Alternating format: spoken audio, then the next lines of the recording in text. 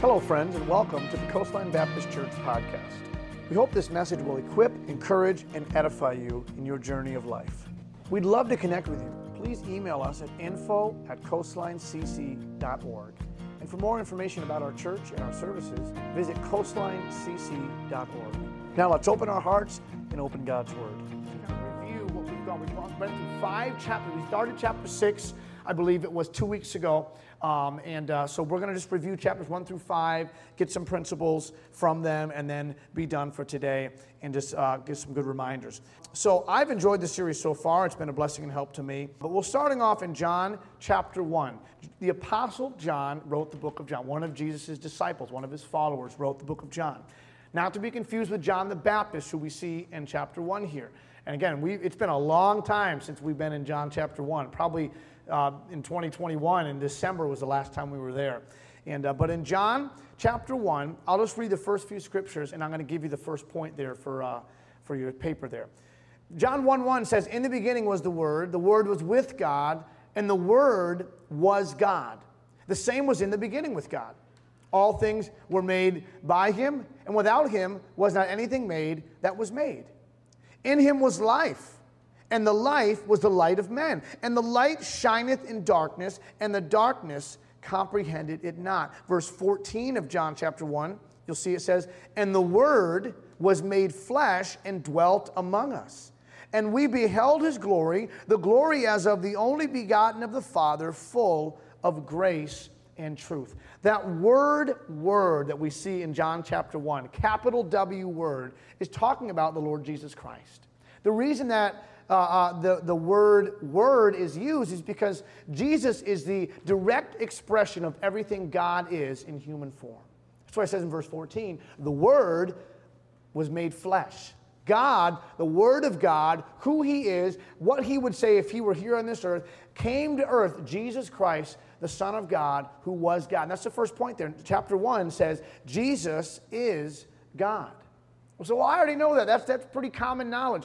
Listen, there's a lot of religions out there, a lot of belief systems out there that say Jesus was a good man, Jesus was great, He was a great teacher, He was a rabbi, He was sent from God. Some even would say, yes, He was the Son of God. But many don't believe that Jesus is God, that He is God in human form, Jesus, the Son of God, who was God. The scriptures are very clear that says the Word in the beginning was the Word was with God, and the Word was God. In verse 14, the Word made flesh and dwelt among us. That's a very important truth to remember as a Christian. It's pivotal. It's so important to understand and believe that Jesus, the same one who came and lived a perfect life and did miracles and proved that He was the Messiah, as we've talked about for weeks and weeks and weeks. Then that same Jesus went to the cross, was beaten, was abused, was mocked, was tortured, was put on a cross and died on a cross, was put in a tomb and rose again. That Jesus is God. It's God in the flesh. So people say God came to earth to die for the ones He created. Yes, that's true. That's the love of God. So chapter 1, all throughout this chapter, and we see John the Baptist in there as well, proclaiming the way of the Lord and preparing the way for Him. But the main truth that we see in chapter 1, and really throughout the whole book of John, the main message is that Jesus is God. He is who He says He is, chapter 1. Chapter 2, and we're going to move through these quick so we can get to those thoughts to remember. Chapter 2. We come when Jesus is now an adult. He's starting His earthly ministry, and His first miracle that He performs is at a wedding. Now listen, I was at a wedding last week, Thursday, Friday, Saturday. And I'll tell you, there's a lot of weddings that could use some miracles, right? Can you know what I'm saying? I mean, just like, man, we were at a wedding growing up. Our wedding could have used a miracle. If our place we took our photos was a little bit closer to our reception place, people would have been a lot less ticked off at our reception, man. We went 20 minutes one way, the reception was 20 minutes the other way. This was back when, 12 years ago, people were still doing the big receiving lines, you know those? We had 6 people on each side, I think it was, maybe 8, I don't remember. We had a lot of bridesmaids and groomsmen, and we all stood in a line right at the exit, and everybody had to walk through. All my friends from college were like, I don't even know who these people are. Why am I hugging them, Listen, and then we took all of our pictures after the ceremony. That's why people don't do that anymore, because it just takes too long, man. I had a wonderful jazz band at a reception. I didn't even get to see them because we took too long. So, I hope they were good. But there's a wedding here in the scriptures, and Jesus is there, and he performs a miracle. We see it. I'll just read some scriptures here. In chapter 2, verse 1. And the third day, there was a marriage in Cana of Galilee, and the mother of Jesus was there. And both Jesus was called and his disciples to the marriage. And when they wanted wine, the mother of Jesus, Mary, saith unto him, they have no wine. So that's a pretty big problem, especially at a wedding in the New Testament times. Man, that was important. That was an important part of the hospitality of the bride and groom's family, that they would provide refreshment and wine for the guests. And when you ran out, these were like week-long celebrations. Thank God they're not week-long celebrations now, right? But they were back then.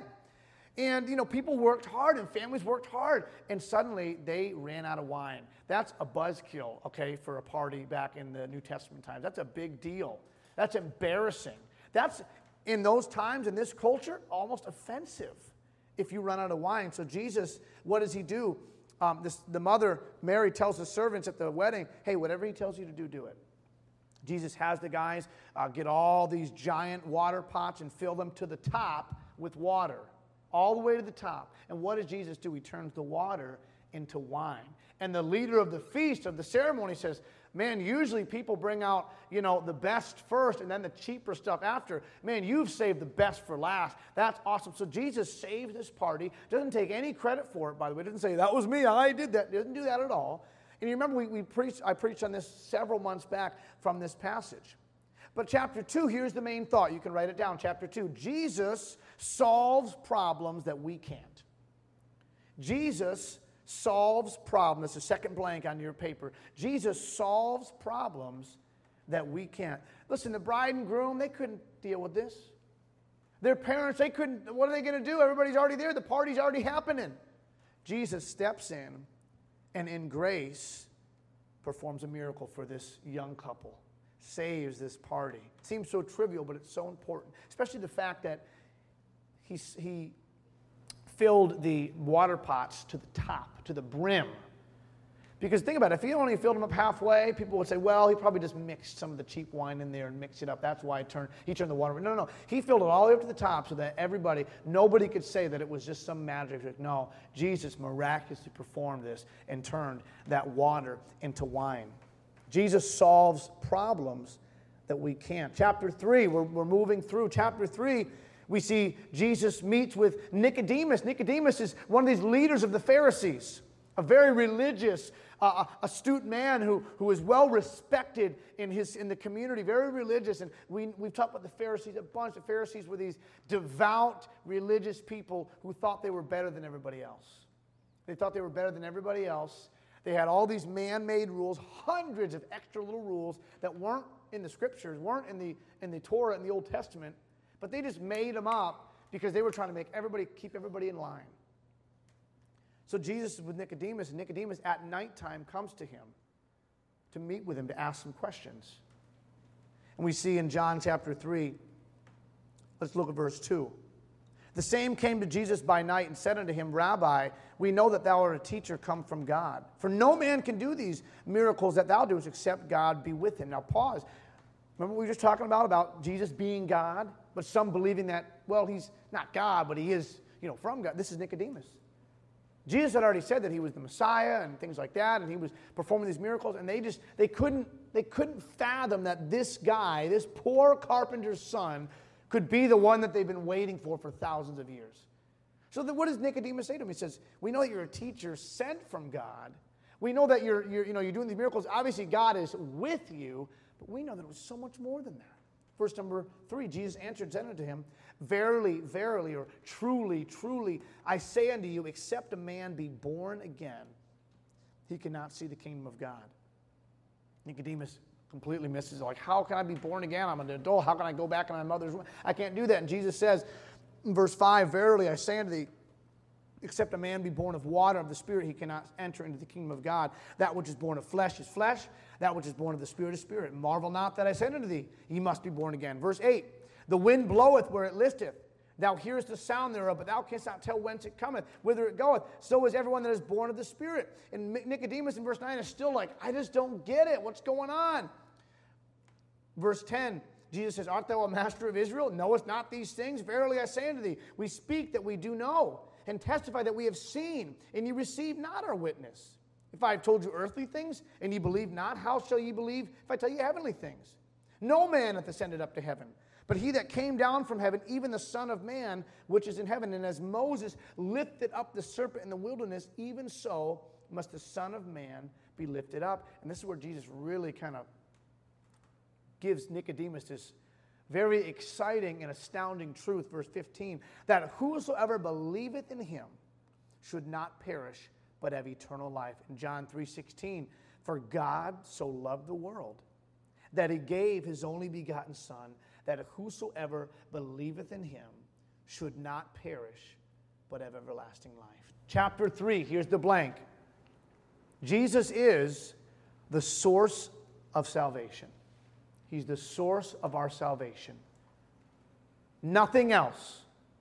Nothing more, nothing less. Jesus is the source of our salvation.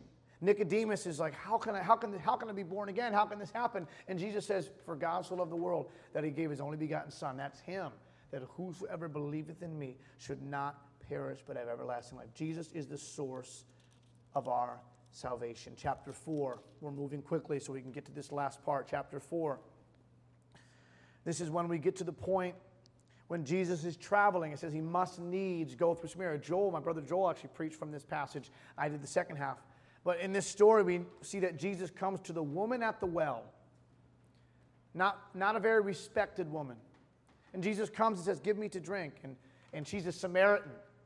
You know, Jews and Samaritans didn't talk. There was racism at that time too, between these two groups of people.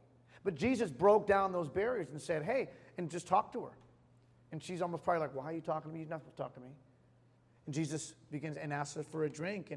And she says, why are you even talking to me? You guys don't talk to us. Jesus said, if thou knewest the gift of God, and who it is that saith to thee, give me to drink, thou would have asked him, and he would have given thee living water.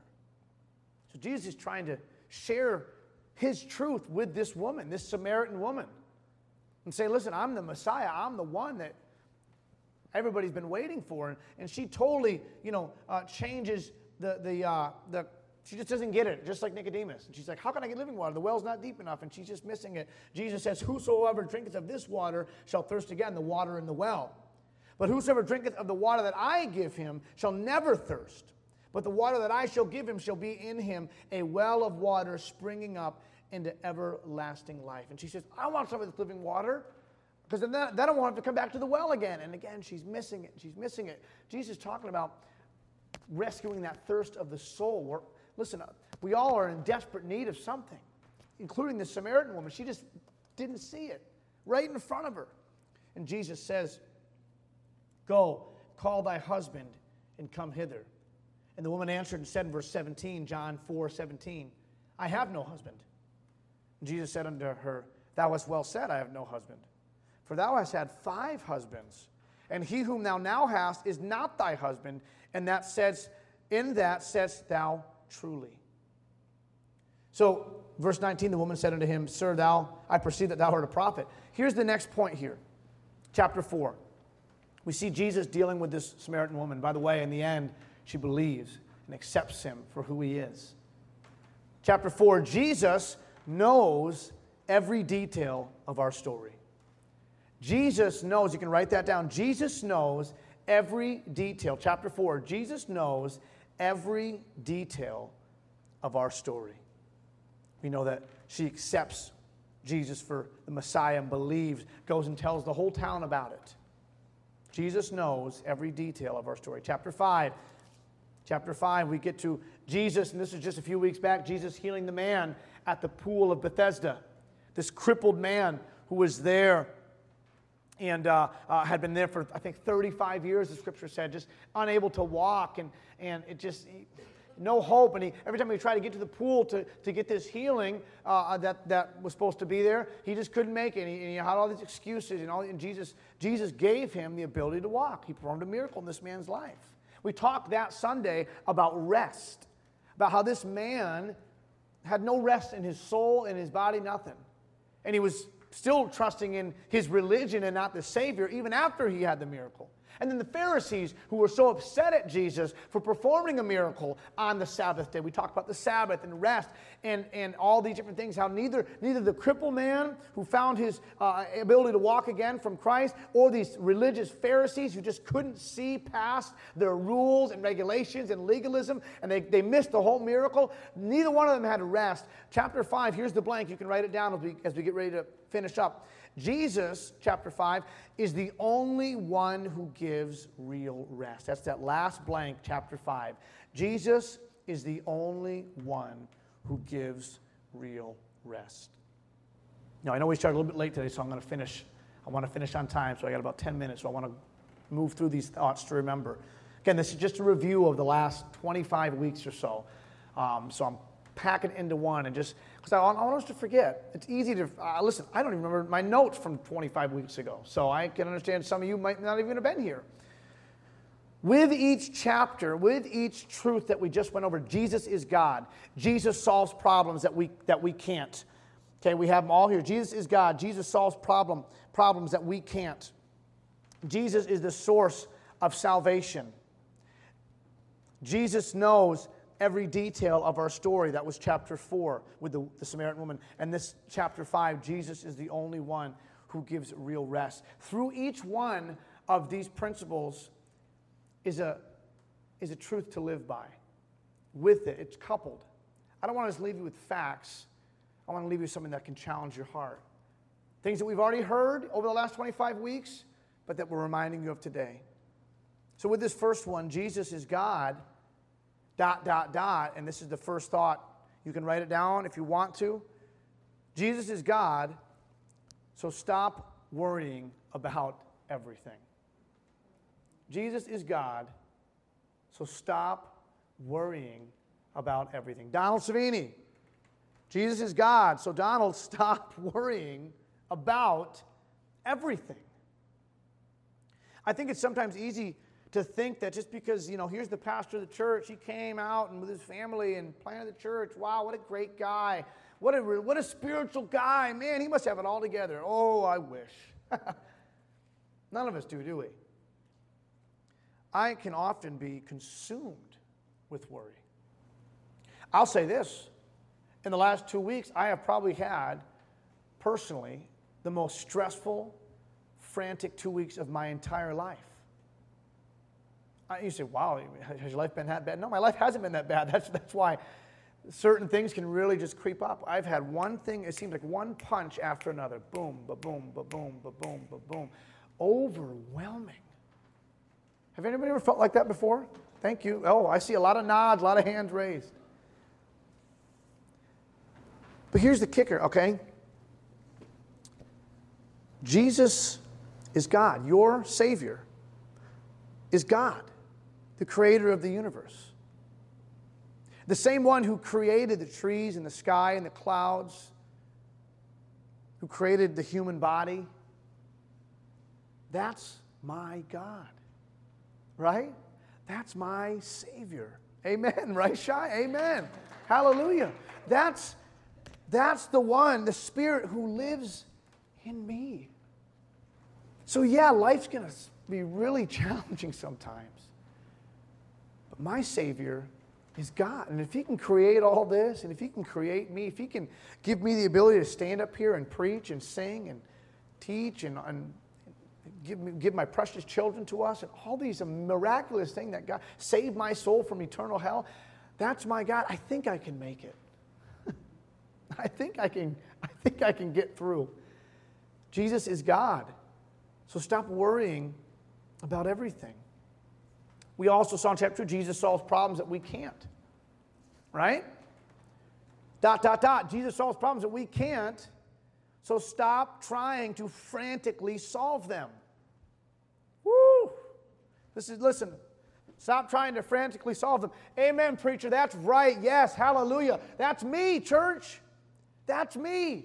That's me the last 2 weeks. That's me most of my life. Trying to figure things out. Life is hard. This problem came into my life. This trial has entered my door. Oh, what am I supposed to do? I better figure all this out. What can I do? Okay, I got to do this. If I got to work more hours at the job so I can get the money to pay for this. And then I got to make sure I do this. I got to call this. And I try to frantically solve everything.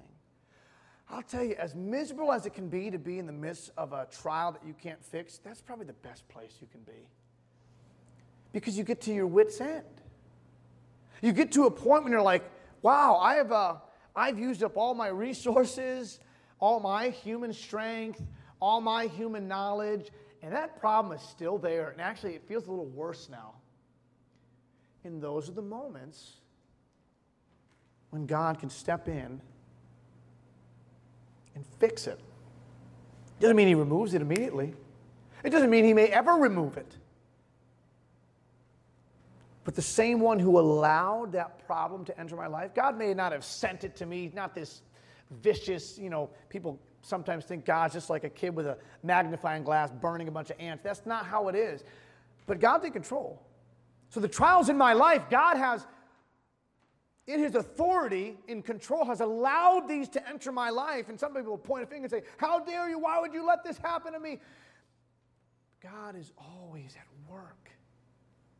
And he can solve problems that we can't. We were traveling on deputation.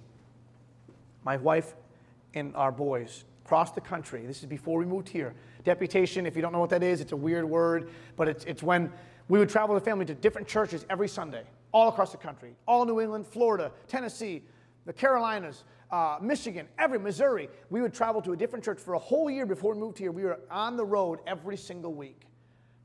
Thousands and thousands of miles down. We'd be in a church, and we'd get to the church, and we'd get there early. I'd set up a little table with some little banners kind of thing, kind of like miniature versions of these that would say, Holstein Baptist Church, the Savini family. And I have all these little prayer cards, and I had a little bowl of cranberry saltwater taffy that I got from Cabot's Candy out in P-Town, and I have it out there. And what would happen is I'd get up in the church, and I would share my work. I had a little video I would show, about the Cape and things like that. I knew nothing about the Cape, but I kind of thought I did. And then I'd get up there, and I'd say, we're going to the Cape. If you can help us get there, we'd appreciate it. And then I'd preach or whatever and sing.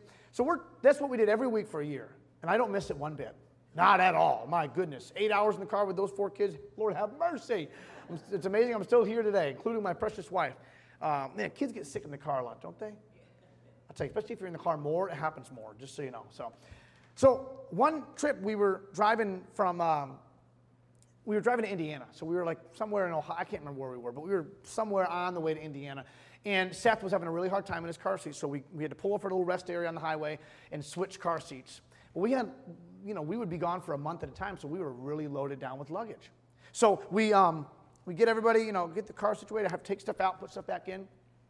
I had all of my, at that time, the church we were in, I was wearing suits to every service. Thank God I don't have to wear suits anymore, but I would wear suits, jacket, pants, shirt, tie, and I had all of my suits, probably 4 or 5 different suits, all the suits I had, because we were gone for a month, in a garment bag thing, like a little zip-up garment bag. And I had taken it out, and I had probably put it on the hood of the car, on the roof of the car without even realizing it. And then we're like scrambling, trying to make good time, get back, go down the rest area, and get back on the highway off the exit. And we're driving. And I'm looking in my mirror, and I look back and I notice that where my suits were hanging on the little clothing hook in the van were no longer hanging there. I said, that's odd. So I pull over on the highway and said, did I put them back? I know I put them back in. So I go and I look in the back. Not there. I look in the side. Did they fall down to and then I'm like, oh no. I think I left them on the roof of the van. What? So I'm like, oh man. So we get back in the car. We take the exit. And we're like driving on the highway. I'm looking at the other side like, where is it? Where is it? Because there's a black garment bag. And it's daytime. Thankfully it wasn't night. Drive. Lord, please, Lord, I have a meeting in 2 days. It was Friday. I'm like, I have a meeting in 2 days. I have no clothes to wear. I wasn't going to show up in like shorts and a T-shirt, On the Cape, we can do that. But out there, no. And I'm like, And also, by the way, can I just add this? It wasn't like I was rolling in the dough, okay? I couldn't just go out to, Sears isn't really around anymore. I couldn't go out to Macy's and buy a suit. I was broke as a joke, man. We were living, love offering to love offering, getting gas in the tank. And I'm like, so we get there, and we circle around. And we went twice back to the rest area, looked in the divot, and they were gone. They were gone. No suits. And I'm like, well, that stinks. And you know what? I said, boys, let's pray. Let's pray that God gives Daddy his suits back. We need these clothes. We're going to pray, Lord, help us. And then, it doesn't happen. You're like, come on, Lord, I'm trying to teach my kids about faith and, answer prayer, and now I can't find my suit. So I'm like, oh, man. And it was discouraging, wasn't it, baby? It was discouraging because it was scary because you're like, man, I don't have any. And thankfully, I was going to my buddy's church, and he bought me I think a sports jacket and some pants and some ties because everything was gone. Thousands of dollars and gone. And I was annoyed. But we said, well, whatever. I kept saying, well, obviously the Lord knew I needed some new clothes. Maybe he knows I'm about to gain some weight or something, and I wasn't going to fit in him anyway. I don't know. And we had prayed and said, okay, Lord, we trust you. We trust you. And it was still a little bit of a worry. I think it was 3 days later, we were still at that church, kind of in the week, and I found a random message on my Facebook. And it was someone that said, hey, my name is such and such. I was driving through Ohio and stopped at a rest area to use the restroom. And as I was leaving the rest area, I saw a garment bag on the side of the road. They said, so I thought that someone probably would need it. So I picked it up and looked around and no one was there and just put it in my car. And he said, when I got back to my destination, back home in Indiana or wherever he was, I can't remember where he was at. He said, I looked in the pocket and I found one of your prayer cards, that said Savini family. He said, so I wanted to contact you and I'd like to send you your suits back. Now, yeah, that's a wow. Especially when you're broke as a joke, okay? You're like, wow, hallelujah. And I said, and I'm telling you at church, that was a problem that I couldn't solve. And he said, well, it's just suits. Yeah, it's just suits. I get it. And you know what? I got them back and I don't fit into them anymore, so it's fine, okay? But really, it was just suits, and truthfully, I don't have a lot of those suits anymore. I did donate them or give them away. That was almost 4 years ago. But that's our God. Even the little things, even the things that are trivial, he does care.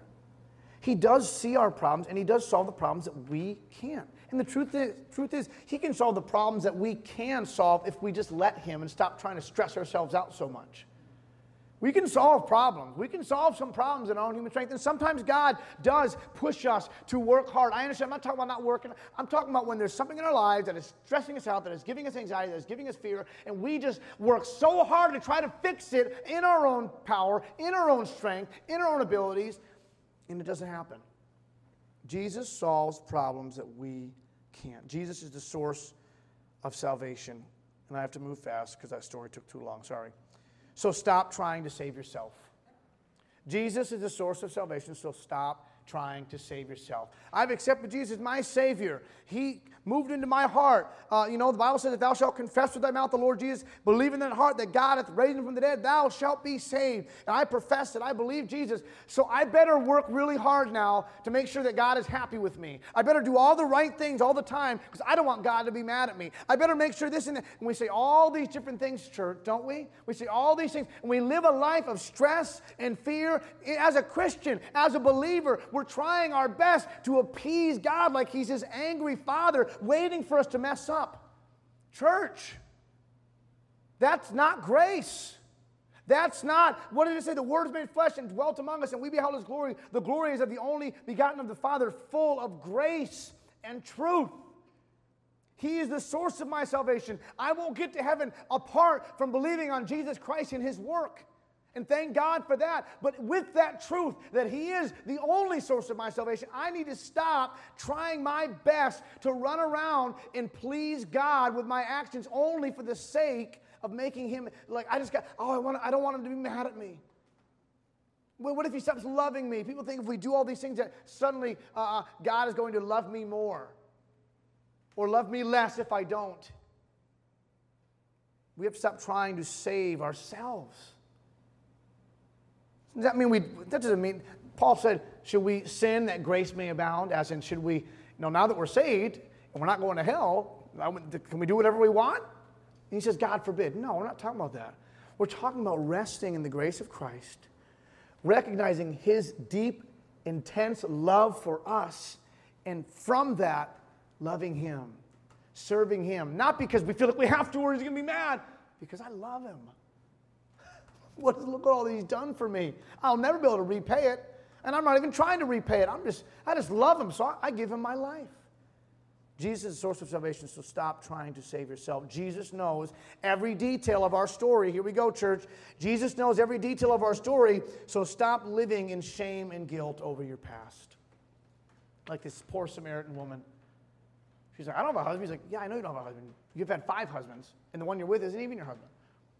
But he didn't say, so because of that, you stink. You're terrible. I can't believe you. Even. No, he loved her. He showed grace to her. Saved her. Jesus knows every detail of your story. Every dark detail of your story, Jesus knows it, and he loves you anyway. So stop letting shame and guilt of your past control you. I lived that life, church.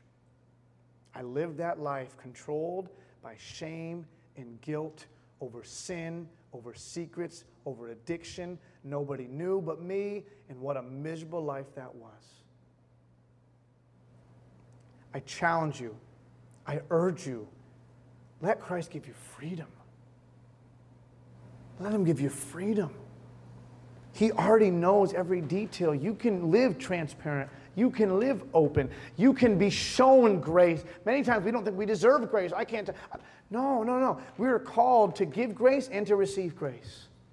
Jesus knows every detail of our story, so stop living in shame and guilt over your past. You are control. Shame is like a cancer. It continually eats away at us. So the second we try to take a step forward for the Lord or for our lives, suddenly that hook of shame and guilt pulls us back and holds us back, and we think we don't deserve it, and I shouldn't, and what if I screw up again? Listen, we gotta get away from that. Christ saved you. He forgave you. Your sins are in the depths of the sea. Your past, all that shame, he died for that shame. He died for all that. He knows every detail of your story, so stop living in shame and guilt of your past. And the last one is this. Jesus is the only one who gives real rest. So because of that, stop looking in all the wrong places and fall into his arms again. Jesus is the only one who gives real rest. So stop looking in all the wrong places for rest and fall into his arms again. Man, those Pharisees in chapter 5, that crippled man who was able to walk again, they wanted rest, but they were looking in all the wrong places. He was looking for the pool, wasn't he, the crippled guy? Oh, if I could just get to the pool. If I could just get to the pool, man, and get in there, I'd be okay. When he's talking to Jesus, the Messiah, who is God. And the Pharisees, if everybody just kept the rules, we'd be fine. They're looking for rest in all the wrong places. And we do the same thing, church. We look for rest for our weary souls. In money, in work, in relationships, in addiction. Fill in the blank, whatever it is for you. Stop looking for rest in all the wrong places and fall into the arms of Christ again. He will give you rest. He will give you peace in your heart, real, genuine peace. But you have to make that choice to allow him to minister to your heart. He's the only one who gives real rest, so stop looking in all the wrong places and fall into his arms again. Church, I know that's a lot. It's our review. It's a bunch. But would you not forget those? Would you take this paper home, maybe put it on your fridge, put it next to your bed, and remember these truths from the book of John and we're only 5 out of, I think, 20 chapters in. There's a lot more. But remember these. Jesus is God, so stop worrying about everything. Jesus solves problems that we can't, so stop trying to frantically solve them. Jesus is the source of salvation, so stop trying to save yourself. Jesus knows every detail of our story, so stop living in shame and guilt over your past. And the last one, Jesus is the only one who gives real rest, so stop looking for it in all the wrong places and fall into his arms again. Heads are bowed, our eyes are closed, no one looking around. Thank you again for listening to the Coastline Baptist Church podcast. We hope the message was an encouragement to your heart. Please connect with us through our website, coastlinecc.org, or on Facebook or Instagram. Send us a message, send us an email, and we'd love to connect with you. We'd also love if you could visit us for a Sunday morning service. You can find our address on our website, and our services start at 10 a.m. Our mission at Coastline is simply this: to know Jesus deeply and to show Jesus daily. I hope that we've helped you do that in your life today. Thanks again, and we'll see you next week.